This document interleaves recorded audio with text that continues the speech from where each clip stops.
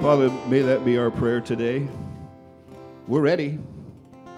You've risen from the dead, you've alive and blessed us today. May our prayer be even so. Come, Lord Jesus.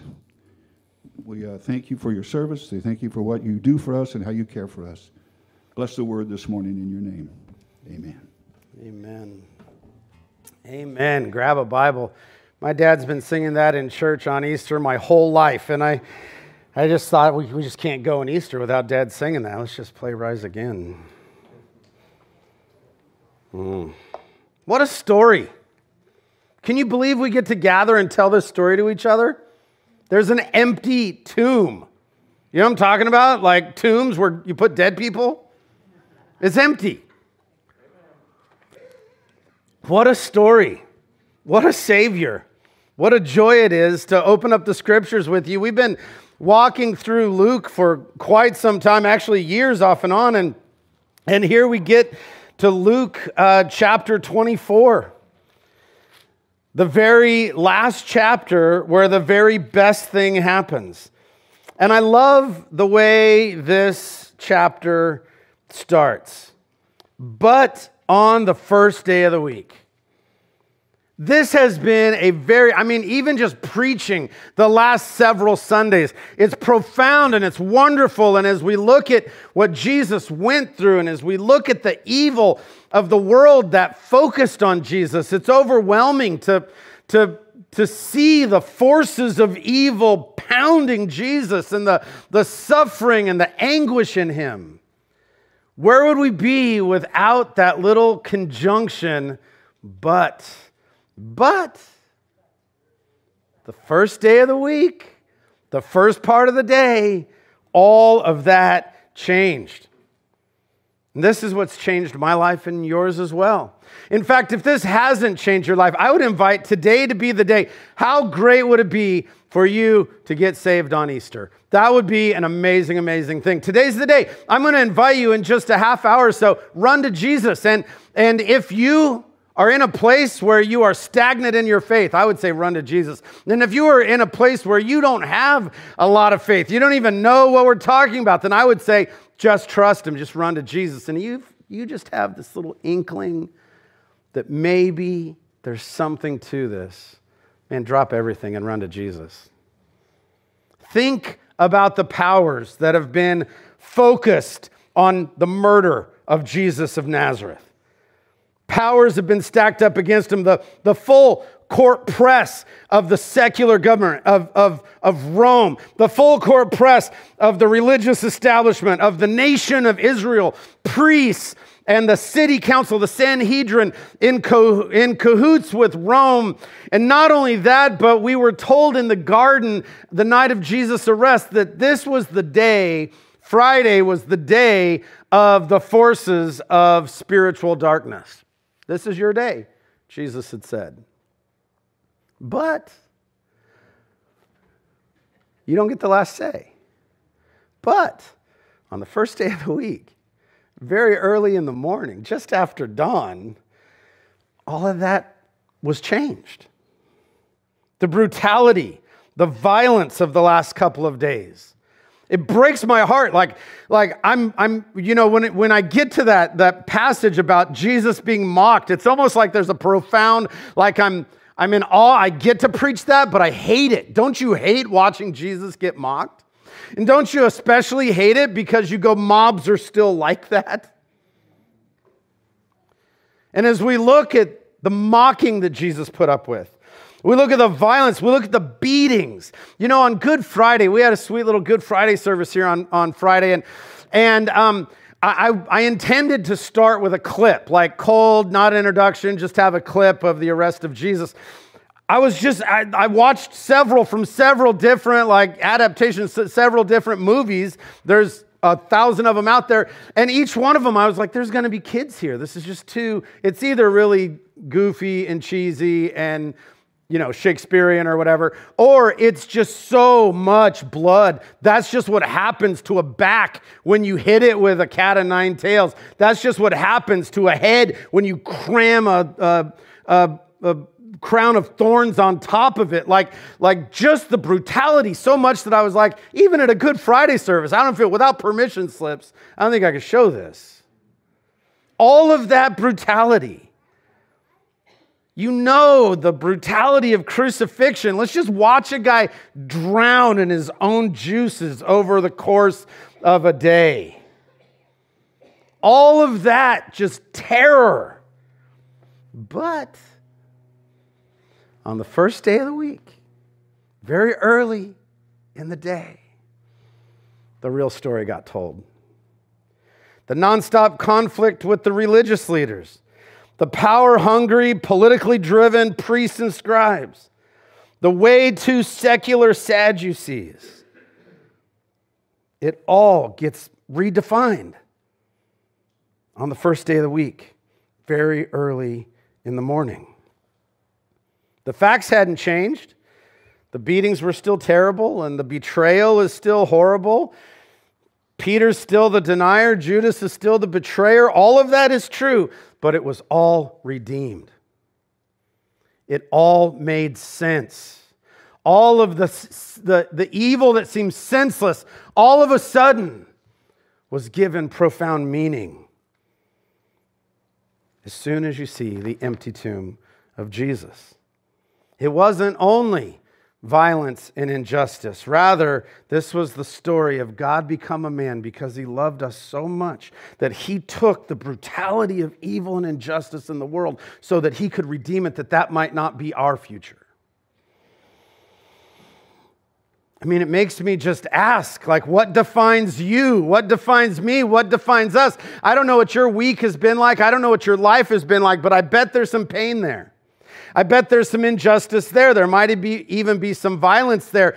And I wonder if you could say you have a couple of options. You are either defined by all of that stuff in your past, or you are defined by the love and power of the empty tomb. What is it that defines us?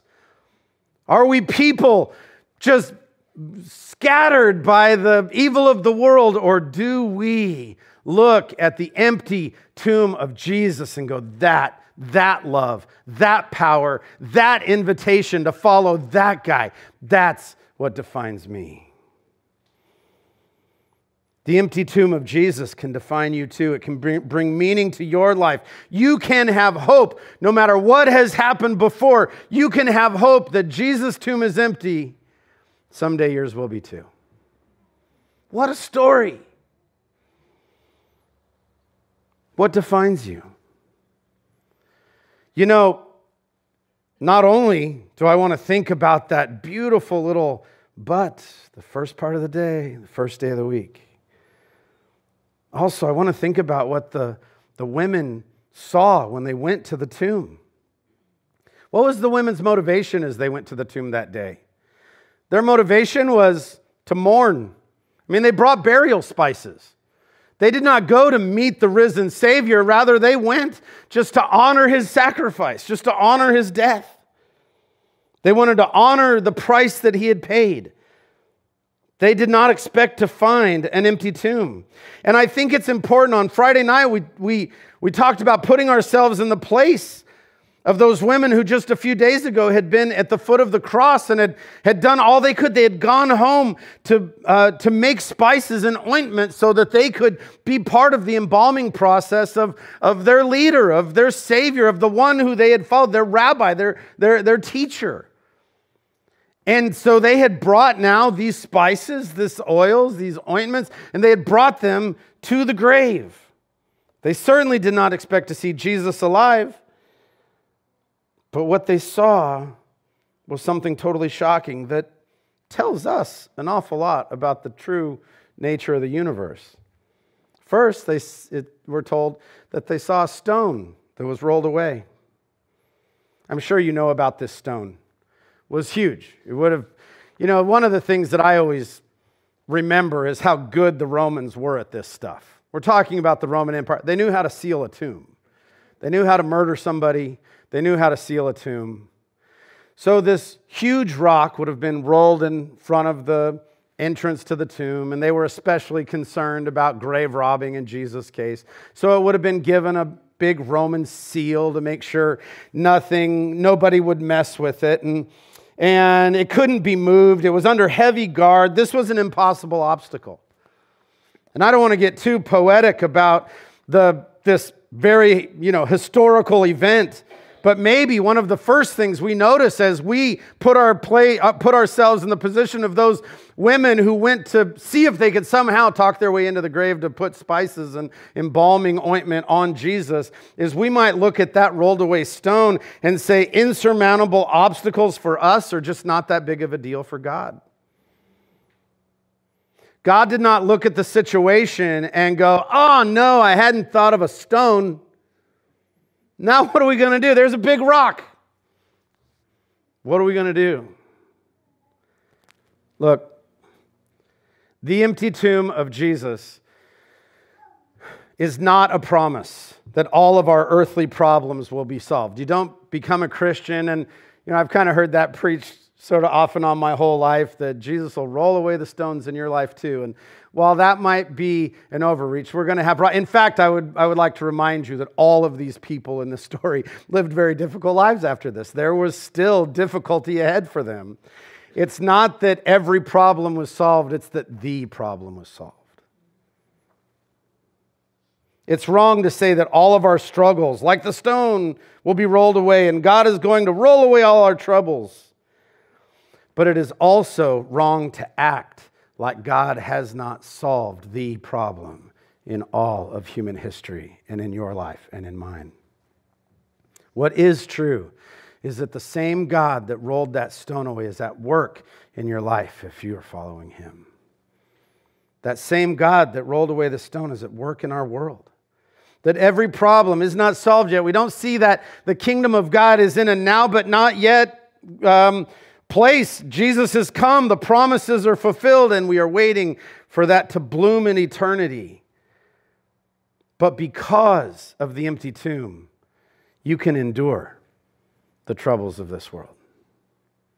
Because of the empty tomb, there is hope despite the troubles of this world. Because of the empty tomb, we understand that while we are all headed for a grave, that we are also headed for a resurrection if we are in Him. Some of us on the worship team before were reflecting on the grief of Jesus in the garden and the brutality that Jesus went through to save us, to carry the burden of our sin. And as we were reflecting, it just, part of the conversation was that even as Jesus looked at the burden of the cross and said, Father, if there's another way, still He was willing to go because Jesus knew that the cross was not the end. It was for the joy set before Him that Jesus endured the cross. Jesus looked at the brutality of His very real death, and we have to say that's a very real thing, but Jesus knew that that was not the end of the story, but that resurrection was the end of the story. And if that's what defines you and me, then in Christ, we can endure. We can have hope. We can have joy. The other thing we find, the women find as they get to the empty tomb and see the stone rolled away, is that we find the powers of darkness overcome and unable to do what they claim to do. Can I tell you this? There is a whole world that is trying to entice us away from the Lord with evil and with temptation. And this has been true of idols since the beginning of time. They promise, they promise, they promise. They threaten, they threaten, they threaten, but they cannot come through with what they either promise or threaten. Amen. The plan was to shut Jesus up. He's got to go. Look at Him, telling people they need to repent and follow Yahweh fully. Look at Him talking about the kingdom of God. He's going to mess with the economy. He keeps talking like that.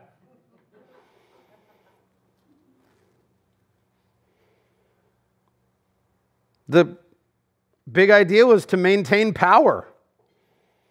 The idea was to stop a revolution. And the powers of spiritual darkness, along with the greed and hunger for power and hate in men's hearts, And all of the evil of all of that energy and all of that authority and all of that power, the courts, the palaces, the authorities both in heaven and on earth had focused their ability in an attempt to kill Jesus of Nazareth. And what we find is an empty tomb. Some grave clothes left by themselves, and some angels at the mouth of the tomb going, "What did you expect? He told you he was going to suffer. He told you he was going to resurrect. He suffered. He resurrected." What we find, and this is important because it is not immediately obvious as in your news app. It is not immediately obvious as you walk around the mall. It is not immediately obvious as we just take a look at our culture. But the empty tomb reminds us, tells us, proclaims loudly to us that the powers of darkness are conquered, that they cannot do what they promised to do. The powers of darkness still claim a lot of power in our time. There is the lure of temptation that would say, here's the way to satisfaction, here's the way to happiness. There's also the threat of if you deny yourself, if you live for Christ, your life will be worse. That's the way idols always talk. But the body of Jesus is not there. Jesus is able to do way more than we could think or expect. I would even say it like this. As we feel the struggle between the kingdom of God and the kingdom of darkness in us, as we feel the struggle of light and dark and good and evil and all this stuff in our hearts, as we feel that, would you please rest in the knowledge and know that this is not a fair fight? That Jesus died the day he planned on dying. Jesus rose on the day he planned on raising. That Jesus had looked at Pilate, and as Pilate had said, "I have your life in my hands." And Jesus was like, "You don't. I'm a good shepherd. Lay my life down for the sheep, and I'll pick it up again." This is not a fair fight in your life either.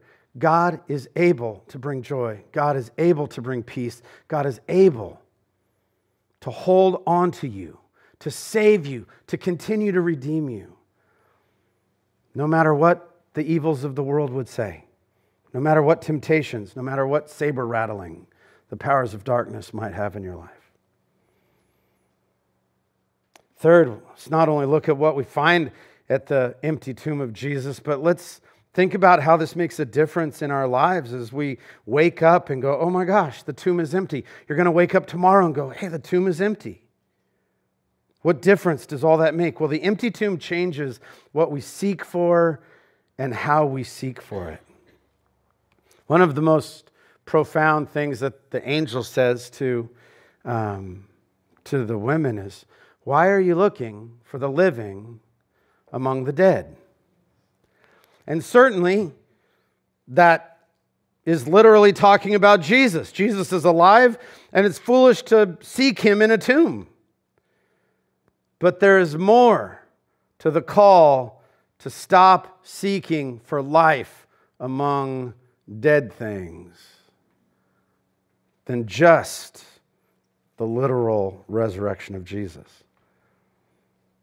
See, here's the thing. Graves are all the kingdom of sin and death can produce. That's the only option. What are you going to do? Be a billionaire? Well, you get about 80 or 100 years of that, and then you're a dead billionaire. What are you going to do? Be a star athlete? Well, you get about 15 years of that, and then you go to trade shows and sign your autograph for another 60 years. And then you're a dead former superstar athlete. What are you going to do? Be completely romantically satisfied? Well, that's going to last a little while. And then you'll be a dead playboy. Those are your options. No matter what the world tries to entice us with, no matter what the offer is, no matter what the threat is, The grave is all this world has to offer. Now, that's either completely depressing, or we could go, why am I looking for life around dead things? Why am I looking for satisfaction? Why am I looking for things to give me life? Why am I looking for hope and joy and reason to live and meaning in my life among things that are so very temporary, that only lead to graves? Earthly power, lust, greed, they lead to the destruction of lives. They lead to the destruction of cultures. They lead to the destruction of families. And in the end, all you get is death. Poor man, rich man, talented man, pastor, all of us. But on the first day of the week, very early in the morning, we see the empty tomb of Jesus, and we have to ask, okay, all of those that would tell me money is the answer, well, they're all going to a grave. And all of those that would tell me self-satisfaction is the answer, that's what gives me meaning, well, they're all going to a grave. And all that would say, no, it's the achievement. It's like being a business tycoon or something. Like that's what's the source of meaning. Well, that's all leading to a grave. Then we look at the empty tomb of Jesus, and if we're smart, we go, how do I follow that guy? Because whatever he is offering leads to empty graves. Idols always lie. They promise, and they promise, and they promise, and they threaten, and they threaten, and they threaten, but they cannot deliver. When we look at the empty tomb of Jesus, we find defeated powers of evil, and also we find the one who can actually give our lives meaning. Jesus is the way to life, to purpose. The best power in greed and lust could ever offer us is a few moments of pleasure on the way to a grave. Jesus offers us a road that empties our tomb too. So can I ask, are you honoring the work of Christ by seeking life, by seeking joy, by seeking peace, not in achievement and the accumulation of stuff and conquest or even in moral virtue, but rather in Christ alone? None of these other ways of living offer an empty tomb. Why not give up on all that? Just follow Jesus. Why not give up on pursuing your own greatness and just follow Jesus? Why not give up on bitterness? Is there unforgiveness in your heart? People done some stuff? Is there a reason why? Why don't you give up on that? Follow Jesus to an empty tomb.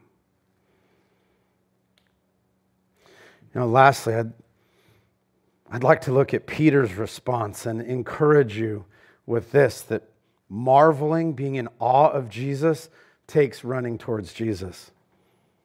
So interesting. When Peter heard the testimony of these faithful women, he didn't believe the story. And he could have stayed there and not believed. In fact, apparently, most of the disciples did. John reminds us that John also ran to the tomb. In fact, John reminds us that he was a little younger and faster than Peter, so he got there first. I would have been third. Long way. I'd have been like, is there an Uber to the tomb? But apparently most of these people who first heard the story that we are marveling at today, they heard the story and they said, this is an idle tale. Lots of different translations. It's a fairy tale, one translation says. They just thought these ladies or so in love with Jesus that they went to the tomb and they had some ecstatic vision, or they're just overwhelmed with grief, something, but they just need to stop saying stuff because dead people don't rise. But Peter had just this small, I wouldn't say Peter was like if Peter expected Jesus to raise from the dead, he'd have been there too. But he had just this small little, I wonder if even this is what Jesus is talking about when he says a mustard seed of faith. You might be sitting here today going, man, I used to have a lot of faith, but I just don't anymore. I'm not a person of great faith anymore. Or you might be a person with a bunch of doubts. You might go, yeah, I wish that I had the kind of faith I see in other people. Or you may be somebody who's like, I don't know anything about all this, but God is doing something in my heart. I just can't tell you what it is. I wonder if that little kernel, that little mustard seed of faith is all Peter has. He's just going to use that little bit of faith to run to the empty tomb of Jesus. That's the only way to experience anything. You got to see for yourself. There's a line in the Psalms that says, taste and see that the Lord is good. Here's the thing, you're never going to see the empty tomb of Jesus sitting back grieving in the house. You're never going to experience the love, the joy, the peace that Jesus has to offer sitting there being critical, sitting there without pursuing Him. You got to get up. You got to begin a life, a different life where you are pursuing Jesus. You're not going to experience love and joy and peace that Jesus offers while you are pursuing you. It's not until you get up and go, you said what? I don't even know if I believe that the tomb is empty, but I'm going to run and find out. Man, if you're just sitting here with just a little bit of curiosity, just a little bit, if your heart just stirs just a little bit, would you just run to Him? Taste and see. Find out for yourself. Don't believe me. Go to Him directly. Peter's motivation is hard to describe. Is he curious? He just has this little hint of maybe, this mustard seed of maybe. And Peter lacks understanding too. Let's be clear. If you ask Peter and his friends if the tomb was empty that morning, I'm not even sure what they would have said. They might have been like, well, I mean, we trust these ladies, but I've never seen an empty tomb. I don't know what he would have said. There are lots of missing pieces in Peter's faith at this point.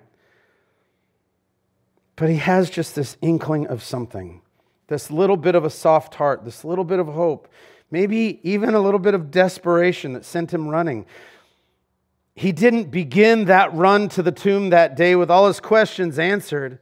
And there's plenty of evidence that he didn't have a full understanding. He didn't have all his questions answered, even at the end of that day. But he did know that Jesus was alive. And maybe today all you can do is run to Jesus. You have questions that aren't going to get answered right now. And over time, they will. Peter grows. Peter learns. As you continue to pursue Jesus, you're going to mature. You're going to grow.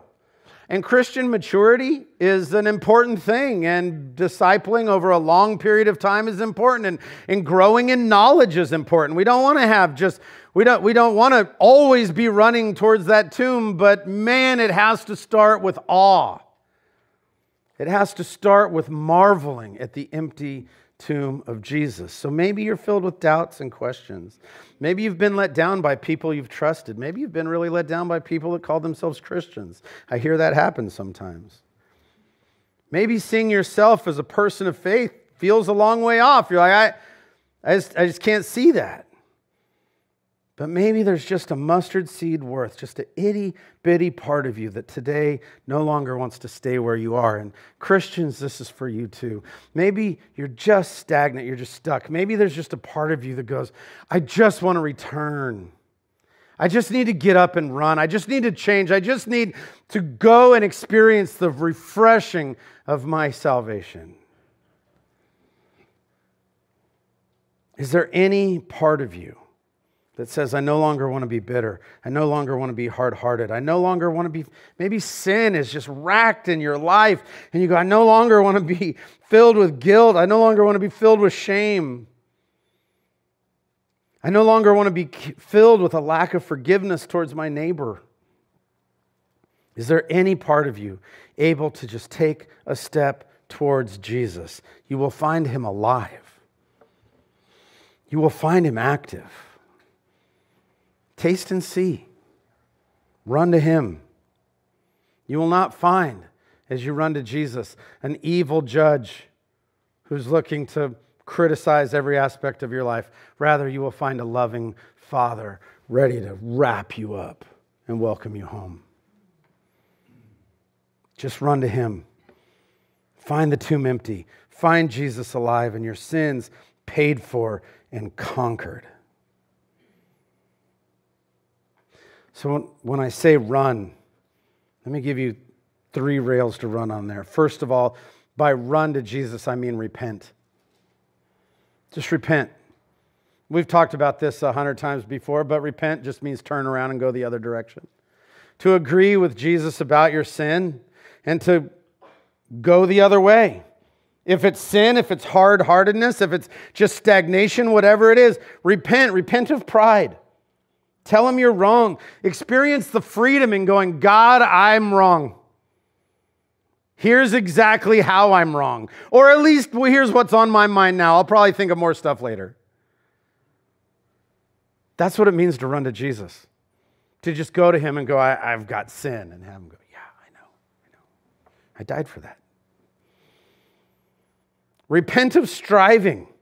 Repent of trying to be enough on your own. You aren't enough on your own, and that's okay. Jesus is more than enough. His grace is abundant, and you are loved. Just turn and run. Maybe one of my favorite images in my head that is not biblical, but it's in my head all the time, is a child that is so wants to get in the swimming pool so bad. It looks like so much fun. And this is day 1 without the floaties on. And dad is sitting there like this. And they're on the edge just like, do I have the courage to just jump? Man, you will find Jesus ready to catch you. You will find him alive and active and ready to forgive. Just get over yourself and jump. Just run to him. Just repent of yourself and turn to him. Hebrews 12 has this image of running, and it says that we need to run casting away sin that entangles us, and then also taking off the things that encumber us. And if there are things that are encumbering you, if there are things that are between you and Jesus today, and you're going to know what those are more than I am. If you have idols in your life, if you are a believer and have been a believer for a long time, but man, just trying to find satisfaction in other things and concentrating too much on yourself and concentrating on your goodness and all of that, if that has gotten in the way, if there are things that are just encumbering you, and maybe you feel like you're moving towards Jesus, but so slowly, man, would you just cast all that off? Just get rid of whatever's in the way and make Jesus the only thing you're pursuing. Maybe it means you have to make some changes. Maybe it means you have to look and go, man, if I'm going to pursue Jesus fully, if I'm really going to run to him, I can't sneak him into it's going to be more than just an app for 5 minutes a week. It's going to have to be I cut out some time. I make my relationship with him the most important thing to me.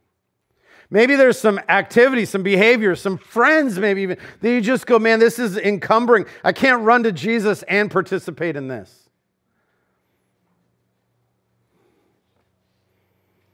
Man, what is not worth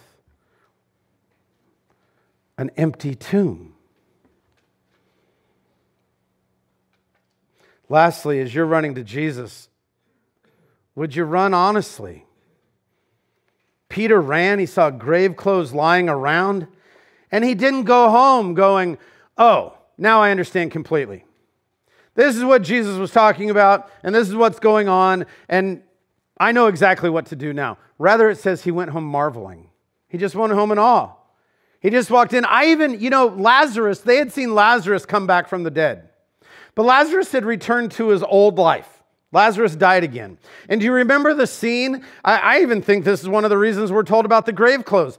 Do you remember the scene when Lazarus comes out of his tomb and he's ripping off the grave clothes? So his old body is still covered in the grave clothes, and he comes out kind of staggering, still wrapped in the clothes of death.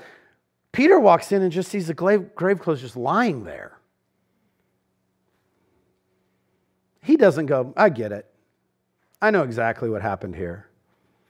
No, rather, he just goes home in awe of Jesus. Peter didn't walk home with all the answers full of knowledge. He just went home in awe.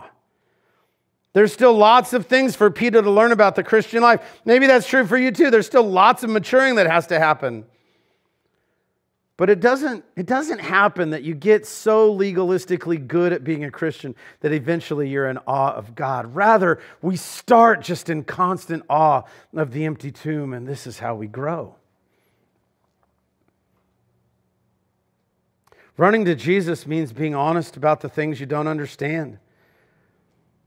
It means adding some practices that engender awe. We don't have to pretend to be in awe of Jesus. He really is awesome. He really is the Creator. He really is God. So as we take up disciplines like prayer, like spending some time in the creation, thinking about the Creator, man, we aren't there just to learn or just to change. Rather, we're there to be in awe of God. Would you run to Him? Guys, parfaits are great. And kids at an Easter egg hunt are pretty fun. But the grave is empty. And if you are in Christ, your grave will be empty too. Does that give you hope? Does it give you peace? So how can we stop running towards all of these things that just end up headed for a grave? And how can we instead spend our time, our energy, the focus, the place where we find meaning in our lives, running to the one who's conquered the grave? Which direction are you running? What are you running towards? What are you seeking? Are you seeking life among dead things? Whatever yesterday looked like, whatever you brought in today, on the first day of the week, very early in the morning, the tomb was empty. We're given a chance at new life. It's an outlandish claim. It's the claim that's at the very root of our beliefs, that God so loved the world that if we believe that He would send His Son, and that if we believed in Him, we would not perish.